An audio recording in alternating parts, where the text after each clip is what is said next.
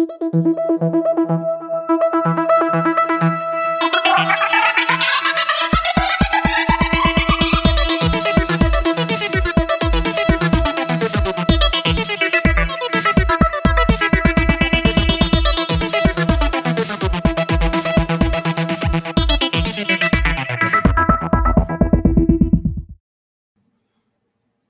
Bernie Brewer, I don't want a mustache ride.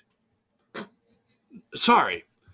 Welcome, folks, to another week of the MidwesterNerds. I'm Chad Coffin. And I'm Brian Stoffel. You know who we are, but let us tell you who we are. We're the MidwesterNerds. That's MidwesterNerds. We're at MidwesterNerds on Twitter and Instagram, at gmail.com, and the MidwesterNerds podcast on Facebook. You can get us on Apple, Spotify, and wherever podcasts are found. Please remember to rate and review us, subscribe, tweet, whatever you got to do to give us love so we can give you love. We appreciate it. And with that nerdy stuff out of the way, the nerdiest of the nerdy stuff, let's kick it over to Brian with the news flash. We have a variety of different news stories this week, and rest assure you, it is 2021. Unfortunately, it's not 1987. It's not 1993. Some of these news topics are kicking it back into the time machine, talking about things of the past, but new information and elements from these has come to light. So we're going to kick it old school with some news this week, starting off with some exciting news. If you live in Stevens Point, Wisconsin, you might be getting a RoboCop statue to your city. This news has me jazzed. So there was a story that came out this week. The mayor of Stevens Point, Mike Wiesa, is trying to convince a group of Detroit artists to send their 11-foot-tall statue of RoboCop some 520 miles to Stevens Point, Wisconsin, after the Michigan Science Center turned it down. Wiesa said, "We've known for a long time that RoboCop star Peter Weller was from Stevens Point. I also graduated from high school with one of his cousins. When I saw that they don't have a place to put his statue, I started reaching out, trying to get in touch with someone who was involved in the project to let them know that, hey, if you don't have a home for it, how about you bring it home literally to Peter Weller's hometown? We'd love to have it." Some really random news. This guy really wants the statue so bad to where there's a different group that's already in the process of getting the statue. Sure. And he's trying to be like, no, you should send it over here. And he's like, if we can't get that one, we're going to build a 12-foot statue instead. Like, he is bound and determined to get this RoboCop statue to Stevens Point.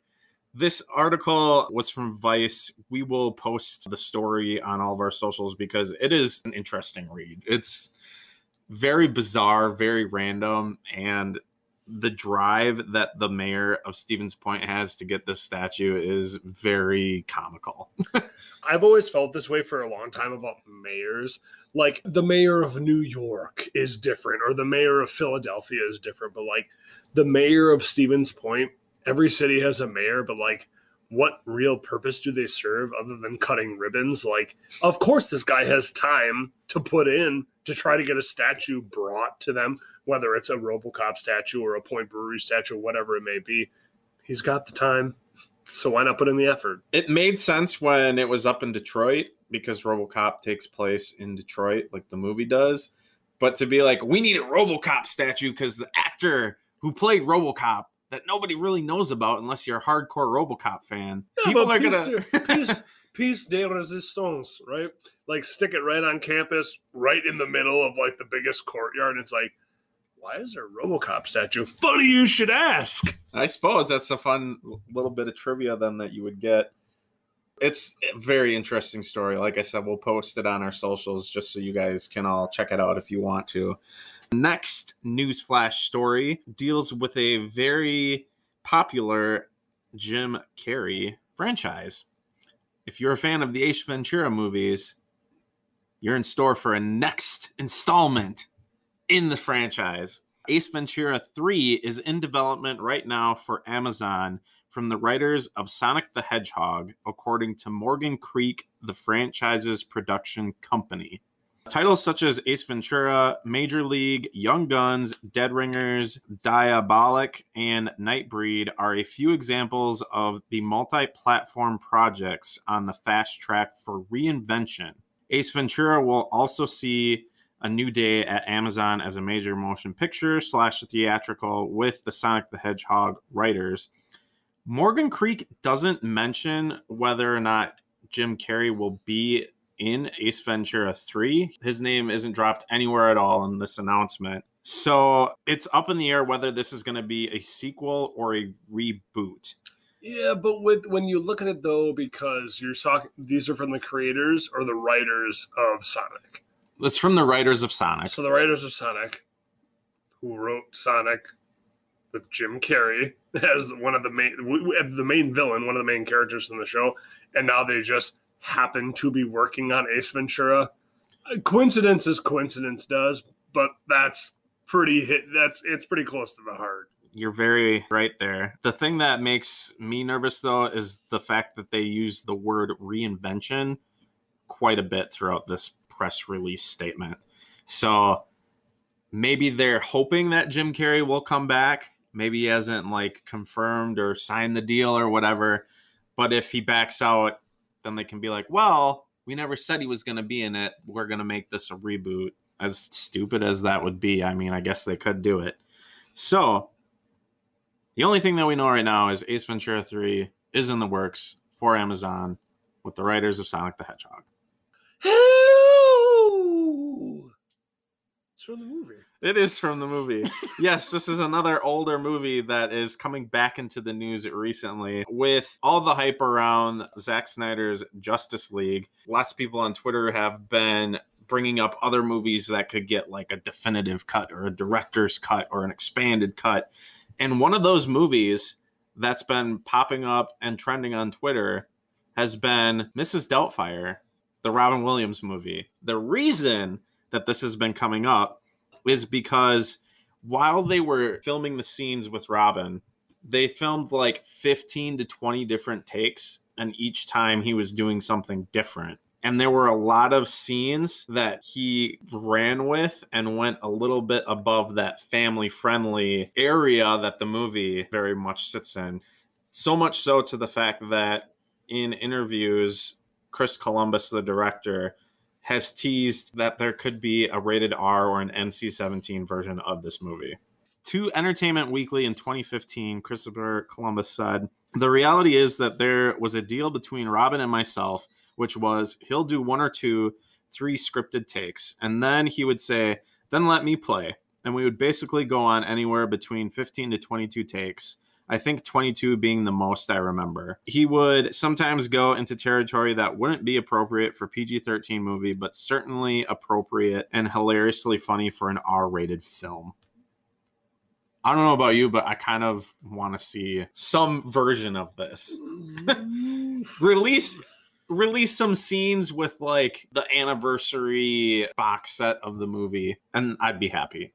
I would like to see which scenes and where he goes. Well, new Robin Williams content, I'll never turn down. The guy, unfortunately, has left this plane of existence, so we won't get anything new or more from him. So anything that could come out and be like a Snyder cut of a Robin Williams movie, I'm all in for.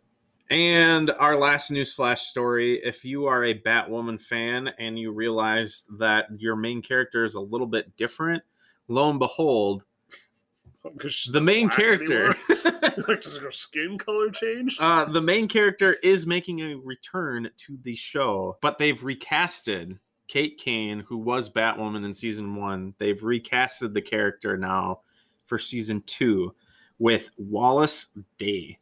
In season 2, Kate Kane is alive but unrecognizable due to injuries she sustained in a crash.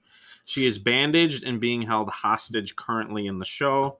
So that said, Day will play an altered version of Kate. What? They had a white girl play the first season, and then she got hurt and was all bandaged up and brought in a black woman to play her. all bandaged up and hurt. The Black Woman's a different character, but has taken on the Batwoman role. Okay.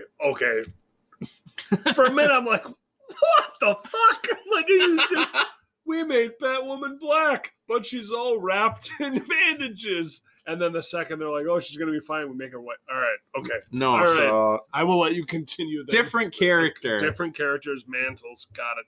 It's interesting, though, that they're bringing the other character that was Batwoman in season 1 back. Sure. So, Wallace Day, if you don't know who she is, she starred as one of the leads in the show Krypton on the Sci-Fi Channel, which was like a Superman show. Her other TV credits include Jekyll and Hyde, Casanova, The Royals, and Day recently wrapped the feature film Infinite for director Antoine Fuqua, where she stars opposite of Mark Wahlberg and Chiwetel Ejiofor. And that is our news flash for the week. Now to hit our main news topics, we're going to start off with a comic series that is going to be quickly adapted to Netflix. BRZRKR. The BRZRKR series that was developed by Keanu Reeves and is currently going underway in the comics from Boom Studios. Netflix has picked up the screen rights to Boom Studios' published comic, whose first issue only hit shelves 2 weeks ago. And they are developing it as a feature film adaptation as well as an anime spin-off. Keanu Reeves will star in both projects as well as produce them. Keanu Reeves created the concept of the story, and he's working with artist Ron Garney and Eisner-nominated comics author Matt Kindt for the comic book series. Netflix is taking a multi-medium approach to this title as it seeks to build out a cinematic universe and its IP libraries, including BRZRKR. My love is like a truck. BRZRKR. Would you like some fuck? BRZRKR. Did he just say, would you like some fuck? Yeah, those Russians are wild, man. So, BRZRKR, Zack Snyder's Army of the Dead, and Bird Box are all being worked out right now to expand enough to become a Netflix cinematic universe. I'm very curious to see how. Very apocalyptic stuff going on. So it's going to be very interesting, but the fact that the first issue of this series has only been out for 2 weeks and Netflix has already been like, yup, we'll take that, we'll make it into a movie, and we'll make it into an anime show. Boom, done. It's pretty crazy. And our last big news story of the week, more movie release dates and ways that they're coming out have been shifted due to the continuing pandemic. And thanks a lot, COVID.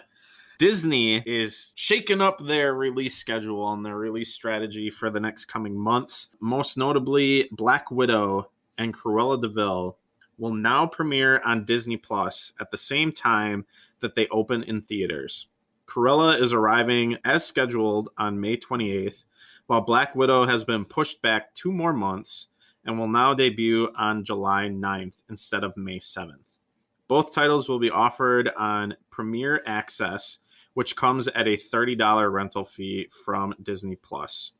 Shang-Chi and the Legend of the Ten Rings, which was originally set to release on July 9th, is now being bumped back to September 3rd. It's expected to have a traditional theatrical release without a Disney Plus release. Pixar's animated coming-of-age adventure Luca won't be played in theaters anymore and instead is launching exclusively on Disney Plus at no extra cost on June 18th. And a slew of 20th century films have been postponed but will bow solely on the big screen. These movies include Free Guy, which is now coming out on August 13th, The King's Man, which is now dropping on December 22nd, Deep Water is now coming out on January 14th of 2022, and Death on the Nile is now releasing on February 11th, 2022. It's interesting that Black Widow is finally now getting its Disney Plus release, we've all been waiting for like a year and a half for this to happen. Maybe. We've heard that it's going to get a release probably 7 different times. There's no way we can know for sure until the day comes. Reps at Disney made this announcement of like all of these. So there's an official announcement. It was all over like the Marvel and Avengers like Facebook pages that now Black Widow releasing on July 9th in theaters and on Disney Plus. I want to hope it doesn't go any further, but I can't hold my breath because this movie was supposed to come out, wasn't it, in March of 2020? April. Okay, so it's April. So now we're looking at April, May, June, July. We're looking at 15 months after it was supposed to come out originally. Movie's done. The pops are out. The posters are out. The action figures are out. Everything is out except the actual freaking movie. Mm-hmm. So I'm not going to hold my breath because who knows? Yes, while Disney says this is going to happen, this movie has been said more than once, this is going to happen. I think now that they've confirmed that, okay, we will release it on Disney Plus, if theaters aren't open enough and making enough right now to release this in the theaters, I think that's why they tacked on the Disney Plus, because they're like, it's a Marvel movie. It's a Marvel movie that everyone's been waiting for, like you said, 15 months for. People are going to pay for it. You know, even if it doesn't release in the theaters, or if it does release in the theaters, but not enough are open, anybody who can get their hands on a Disney Plus account is going to get their hands on this, and they're going to pay the $30 to watch it. It's a little riskier, though, because now, like, we could go over to each other's houses and be like, all right, one will pay the $30, and then who's ever here watching chip in to cover the cost. We talked about that. I said, for me, $30, microwave popcorn and a box of candy is so much cheaper than taking my wife and my kid to the movies and getting a babysitter. Like, I put my baby down, and then my wife and I and the oldest and you and your girlfriend, and maybe we invite another couple over to watch the movie. That's 1, 2, 3, 4, 5, 6, 7 movie tickets and no popcorn and no candy sold at the theater for $30. Like, it's crazy. So to roll the dice and say, hey, we're going to do this. I mean, again, we've talked about this more than once. Disney has more money than anyone could ever imagine having, so they can roll the dice like this. But yes, we'll really see. Until we get out of this pandemic, I don't really think we're going to see the headfirst dive back into movie theaters again. So yes, while it's cool that they're offering it in theaters for the select few that will go and see it and for the experience, I think that it is good that they're offering that Disney Premier access to see these movies that would have been in theaters. I know that Black Widow, with the movies that she's been in, has that following, that audience. But it'd be interesting if this was like an Avengers movie or Black Panther. Like, would they roll that dice to put it on Disney Plus, or would they be like, nope, we're just going to keep bumping it until we can get butts in theaters? You have to come see it. Sure. It's a great thought. And that is our news for the week. And you know what that means? We're going to head into the main topic. And as we've done in weeks past, we're going to head into this week. We're going to give you another episode, another installment, another epilogue of the Comics Corner. We're just going to turn the corner to another side of the street and talk about Monica Rambeau, a character that was originally introduced in the MCU before this as a small child in the form of Maria Rambeau's daughter in Captain Marvel. So if you guys remember, in Captain Marvel, Carol Danvers has the friend Maria Rambeau, and she has a daughter named Monica who has a big connection with Carol Danvers, with Captain Marvel. And this is who, I mean, it's obvious, it's shown in WandaVision. We're not giving too many spoilers away, but that's who this is. This is Monica Rambeau grown up. She joins one of the larger entities in the Marvel Universe, one of the more secretive governing bodies similar to S.H.I.E.L.D. in the form of SWORD. A lot of people won't know that name because it doesn't come up a lot or at all in the MCU, literally until this show, but is prevalent in the comics. This character, interestingly enough, has 4 first appearances. 1 in 82, 1 in 96, 1 in 05, and 1 in 2013. And you want to know why? Because she changes her name 4 different times. Oh, geez. So she originally makes an appearance. Her original appearance is first in Amazing Spider-Man Annual number 16 in 82, and then in Avengers Unplugged number 5 in 96, then in New Thunderbolts number 9 in 05. I know you're a Thunderbolts guy, right? Ish. Yes. I know you had to read some of their storylines to keep up with some of the other books you read with Winter Soldier and stuff. Then the Mighty Avengers number 1 in 2013. So even more recently, up until just 8 years ago, she made a first appearance. So Monica Rambeau, in the show, we get a little tease of it, but she was born in New Orleans, Louisiana to Frank and Maria. Holds true to the MCU. She's a lieutenant in the New Orleans Harbor Patrol. She, at a certain point, was trying to prevent the creation of a dangerous weapon, and she was exposed to extra-dimensional energy, and she is basically able to convert her body into energy, which is kind of what we see in the show to a certain extent. It happens a couple times where she's like, oh, maybe this, maybe that.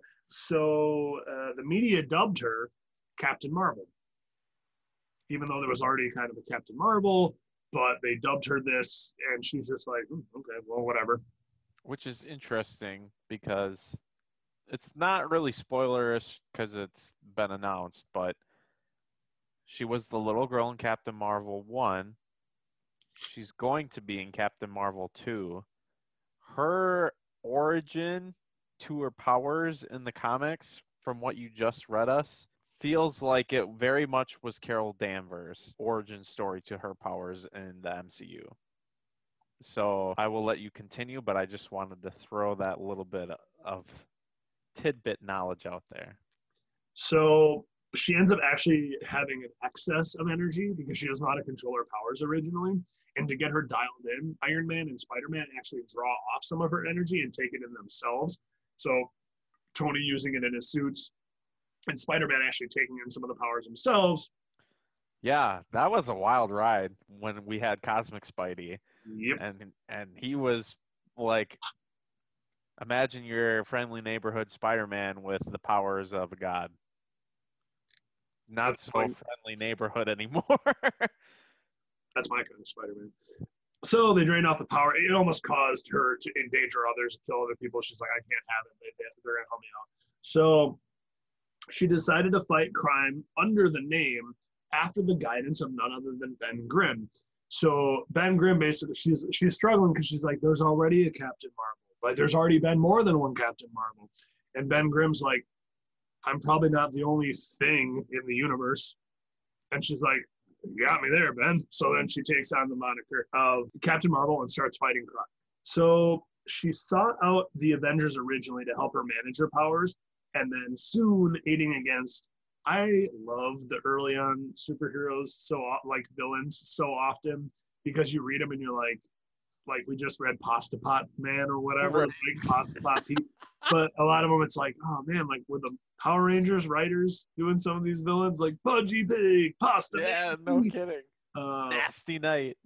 So aiding against Egghead after mentorship through Captain America and Wasp and her battle against Plant Man, she gained full status, making her the first African-American heroine in the Avengers. So that was pretty exciting. She assisted Doctor Strange and Scarlet Witch when they battled Dracula.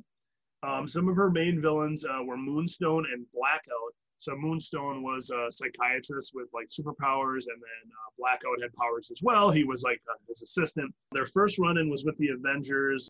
They were opposing the two when they were trying to escape incarceration from the Pegasus Project. So when the Pegasus Project was going down, they're trying to lock down super baddies and stuff.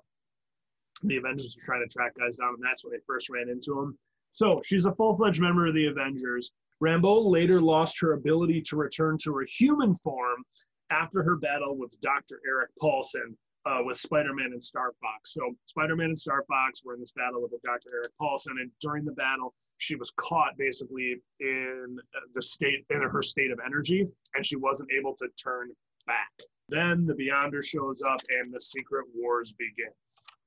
And then all the stuff goes down with Secret Wars, and everybody knows that after Secret Wars, basically everything gets rewritten and everybody gets put back in place, and some people remember, some people don't, et cetera, et cetera. This is when we see her back against Moonstone and Blackout. So they return as member of Baron Zemo's Masters of Evil, trapping her in the Dark Force dimension. But then with the help from the Shroud, she escaped and retook the mansion. So she was never at Secret Wars. She was still on Earth when all that was going down. But a handful of villains were obviously still on Earth too, same as heroes. They were trying to take Avengers Mansion. So Moonstone and Blackout were there. They trapped her in the Dark Force. She gets back out and she's pissed. So when she comes out, she retakes the mansion. She paralyzes Moonstone and she kills Blackout. So inadvertently, but it still happens. So Captain Marvel also battled the Beyonder, a confused Jean Grey, King the Conqueror, Atuma, and the Grandmaster. Like the list of people that she has battled over the years, it just shows how much this is a character that is important, but probably won't get talked about a ton. Actually, a lot of people talk about how they like Monica Rambeau's Captain Marvel even more than Carol Danvers's from the comics, but that's led up to opinion at that point. I mean, there's enough time in the MCU right now where they could change that over, especially since, again, her introduction, as subtle to her powers as it was in WandaVision, very much fits this character that was established in the comics.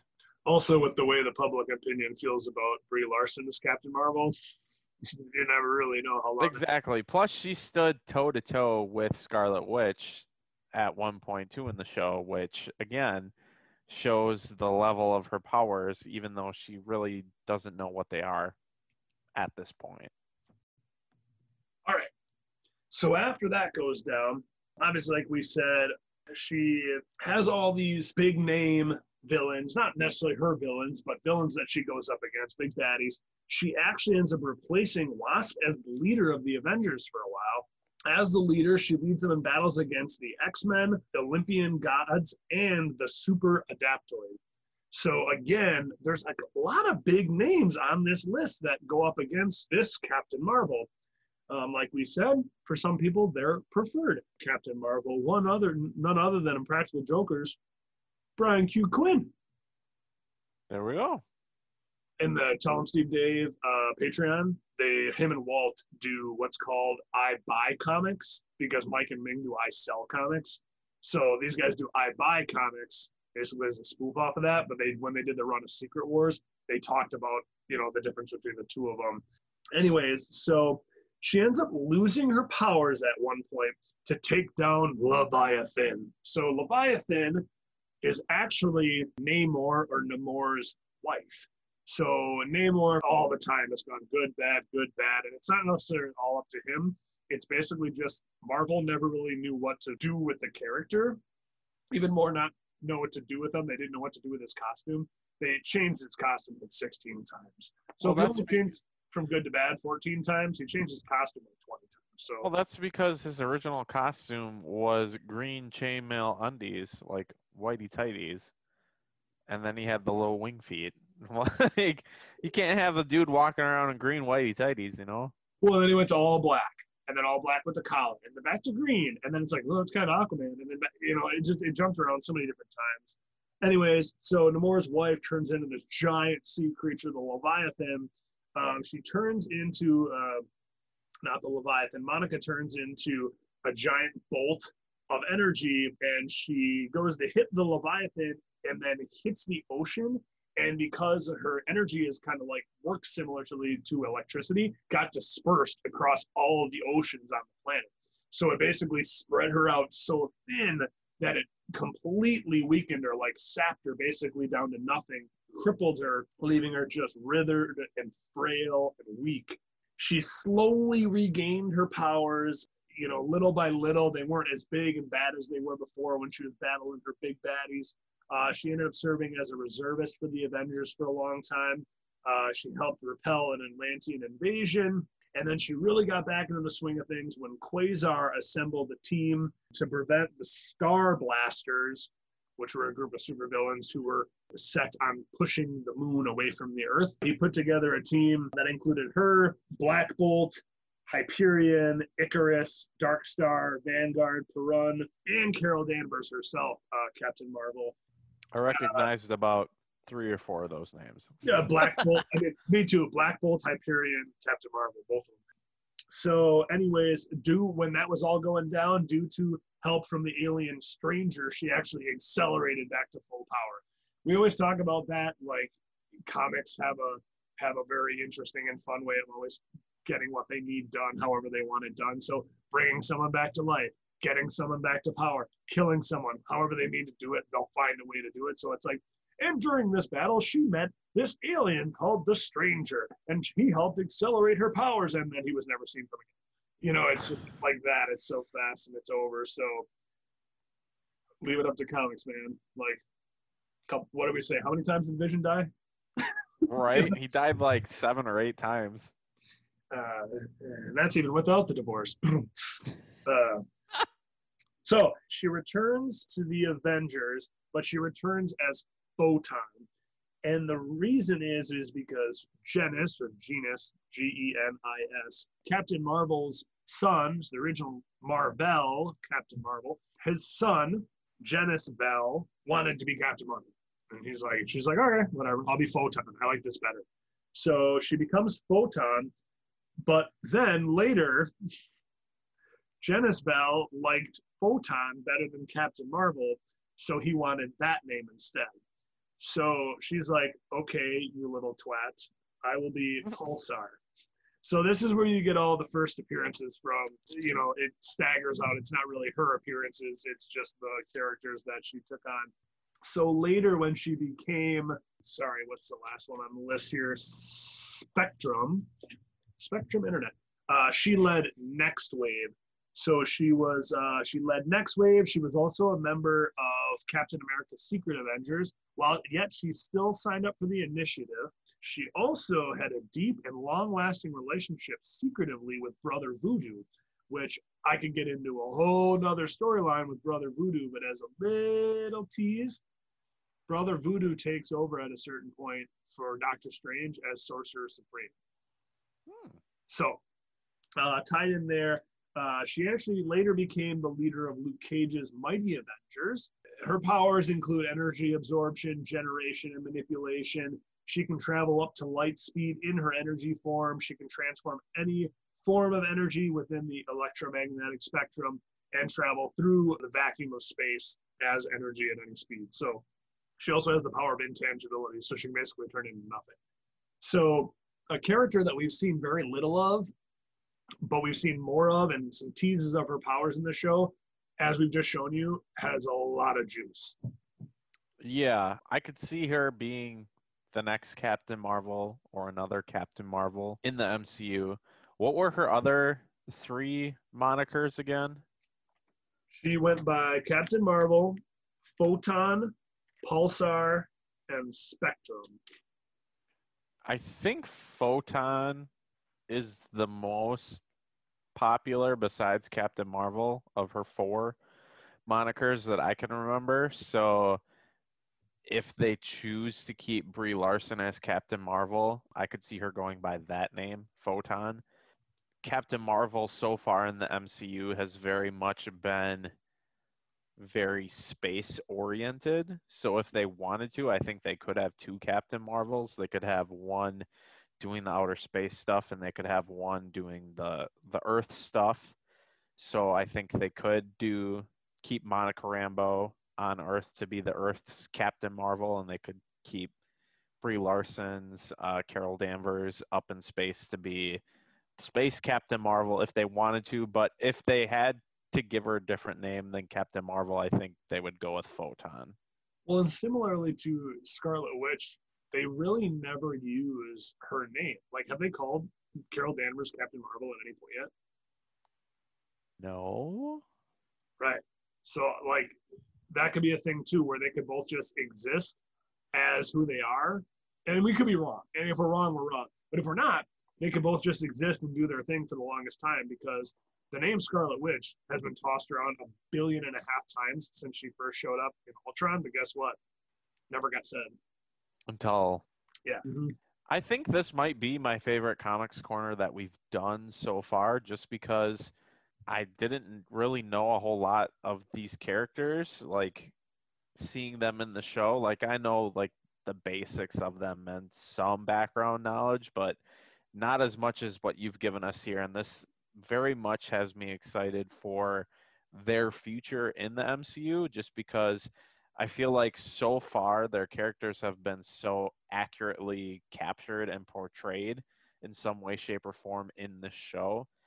And just their history in the comics so far very much has a lot of open doors and little magnifying glasses as to where they could pop up next and what those roles are going to look like. Monica Rambeau in Captain Marvel, I feel like she could pop up in any of the other Disney Plus shows too coming forward, and I feel like she could carry the Earth Captain Marvel title or what have you, or B Photon or whatever of the four that she chooses to be. Yeah, this was one that not only educated our listeners here, but also educated your hosts of this show as well. Couldn't agree more, Brian. Like you said, I know you appreciate listening to it. I appreciate doing the legwork on it. When I get to read, I'm like, there's way more to this than I ever knew. You know, and even when I hear the name, I'm like, I knew that person. Doesn't mean I know a lot about it. Like I can be all smug when they show up on the screen. I'm like, yeah, I know them. Like, and who knows? Maybe even Pasta Pot Man makes a big appearance somewhere down the line. And if he does, you heard it first here. Pasta Pot on the Midwesterners. Yo, it's time to check in and check out. It's time for the Cadillac check down.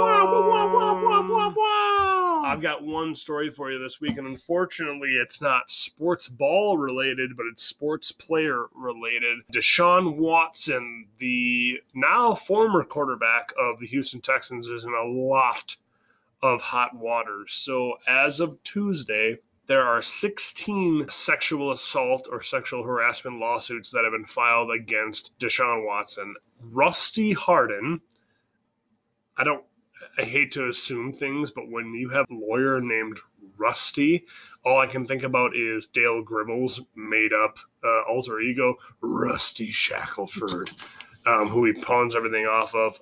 Rusty Hardin, Watson's lawyer, strong evidence that one claim is false, quote-unquote, calls into question the legitimacy of other cases as well. I know often we talk about how we don't tackle hardline subjects. We don't get into the meat of stuff. I think this is the biggest subject in sports right now, and it is a mess.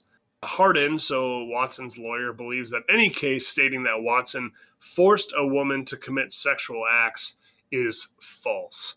When I first heard about this, the original story came out, there was one accusation. And after one, it's like, who really knows?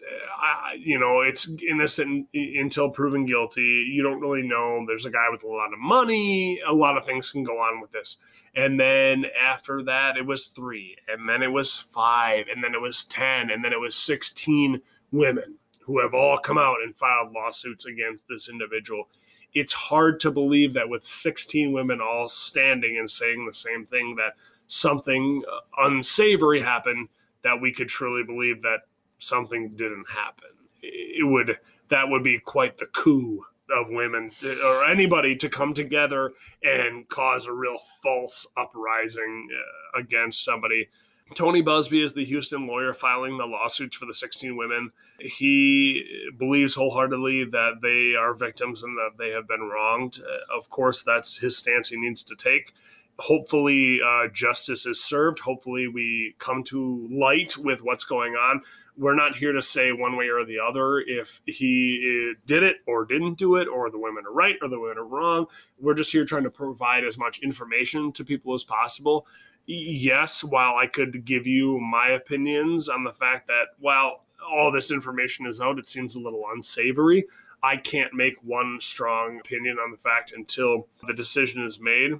The two things I'll add to this: in January, a woman attempted to blackmail Deshaun Watson by demanding $30,000 for her indefinite silence.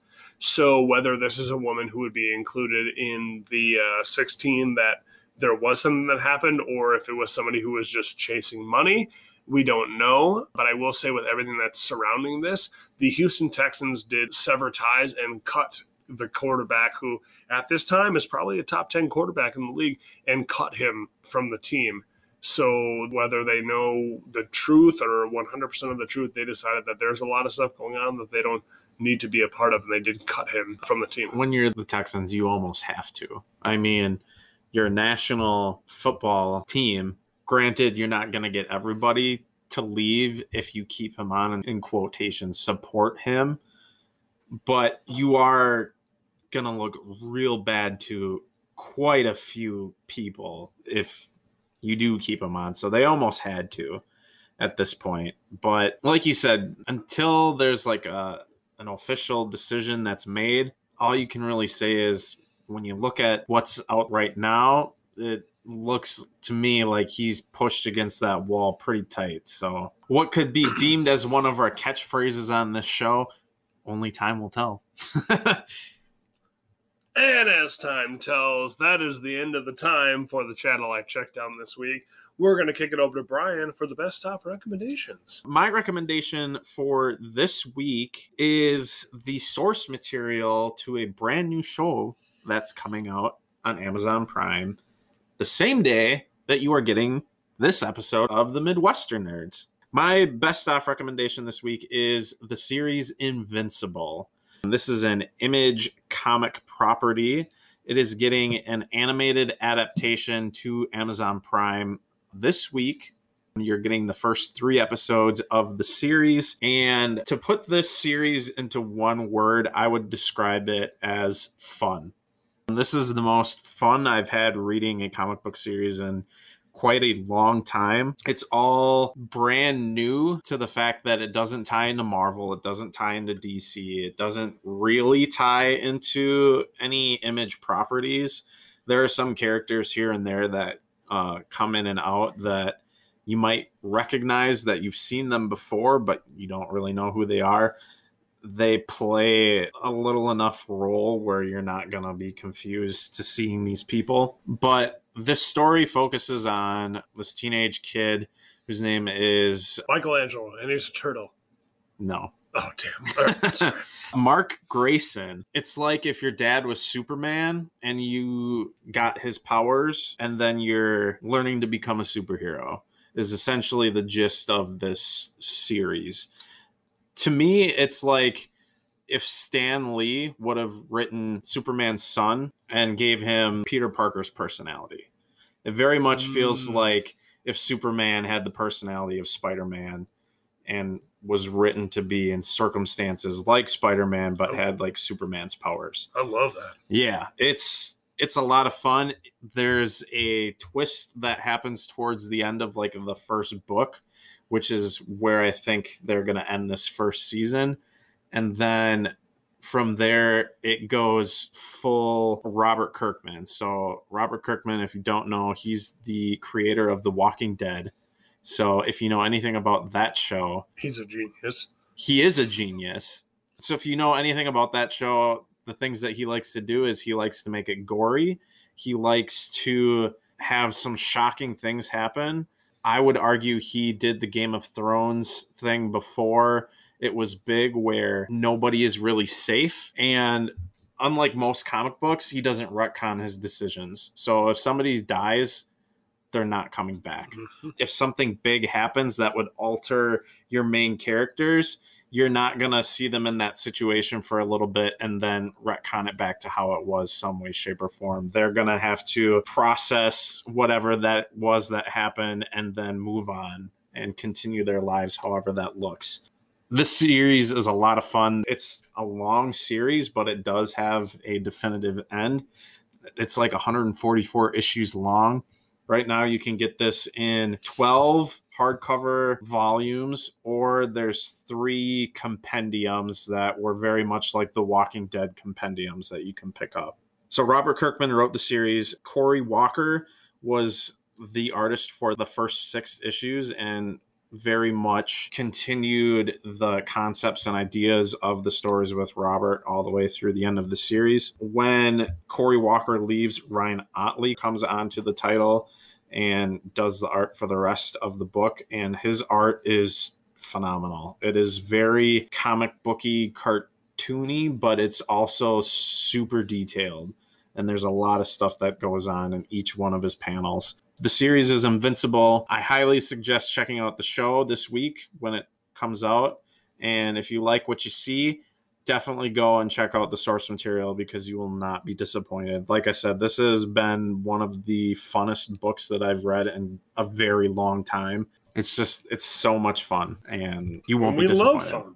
We love fun on this show. Speaking of fun, one thing that I think is fun is Avatar: The Last Airbender. I talk about it all the time. I love Avatar: The Last Airbender. I love the creators of Avatar: The Last Airbender who went on to work on The Clone Wars, which is another one of my favorite animated series, one of my favorite series, and one of my favorite Star Wars runs. Michael Dante DiMartino is involved with a comic book now, alongside Brian Kotensko, Jean Luen Yang, and Guri Hiru. I know I probably obliterated some of those names. There is a 5-part series for Avatar: The Last Airbender, and the first book is The Promise. So I just recently read it. Promise immediately follows the end of the first cartoon series, Avatar: The Last Airbender. So Avatar: The Last Airbender wraps up, and it turns into what happens after that. And one of the main things is that there are a lot of Fire Nation colonies that still exist within Earth Nation territory. And they're like, well, if we're going to try to put this back together and make it work exactly how it was supposed to work, Earth is Earth, fire is fire, air is air, water is water, they're going to be on their land. That's where they're going to be. So it poses a lot of issues and a lot of controversies because this was a war that lasted over 100 years. How do you say that, oh, your Fire Nation colony that was in place at this place in the Earth Kingdom for the last 50 years, now you can't be there. That's your home. That's where you've been forever. You can't be there anymore. So there's a lot of things that go into it. A big promise between Avatar Aang and Fire Lord Zuko. It plays a huge part in it, but it is really cool because what I've asked about before, and we talked about it on a couple episodes ago, what would you look for in a comic book to continue things? It exists now. And again, it doesn't stretch as far as I would like into the Avatar universe, but it does give us more time and more story after they pull the curtains down on the TV show. So the Avatar: The Last Airbender, The Promise, is the first of 5 books in the series, and I would highly recommend it. To my knowledge, they're still writing these, so they very well could get up to that point that you're hoping that they do. If the shows and the Avatar verse that's coming to Paramount now, if all of that doesn't answer your questions, I'm sure at some point they'll get to that point in those books. So cool thing too with a lot of the comics, they're introducing some origin story comics for characters that showed up in the show that were already really progressed in who they were as a character. Like Suki, she's one of the Kyoshi warriors. They have an origin comic for her too. So they're doing some backstory comics, which is also really cool. I will take all the Avatar content. Clearly, the Netflix releasing it on there has become more popular because our own hometown comic book store, House of Heroes, actually reordered it and restocked all of these books and the origin story books as well. So clearly they're becoming popular. They're becoming more well-known because they're getting stocked even our small town comic book stores. And I was just there tonight, and I did not see any Avatar books there. So to my knowledge, they're already sold out. Brought them all in, sold them all out. So that's good to hear. Well, folks, we hate to leave you. We love to sit down with you every Friday and give you all of our nerdiness. We are your MidwesterNerds. That's MidwesterNerds. We're on Twitter, Instagram, Facebook, @gmail.com. You can find us on Apple and Spotify and wherever podcasts are found. Please give us some love. I don't get enough love in my life. That's a lie. I get too much love in my life. But I want to hear some podcasts online. You want even more love. I want even more love. Can anyone have too much love in their life? No, there's no way. Kevin Smith is proof of that. Folks, as always, I'm Chad Coffin. I'm Brian Stoffel. And whether it's beer, brats, comics, or pops, Keep it nerdy.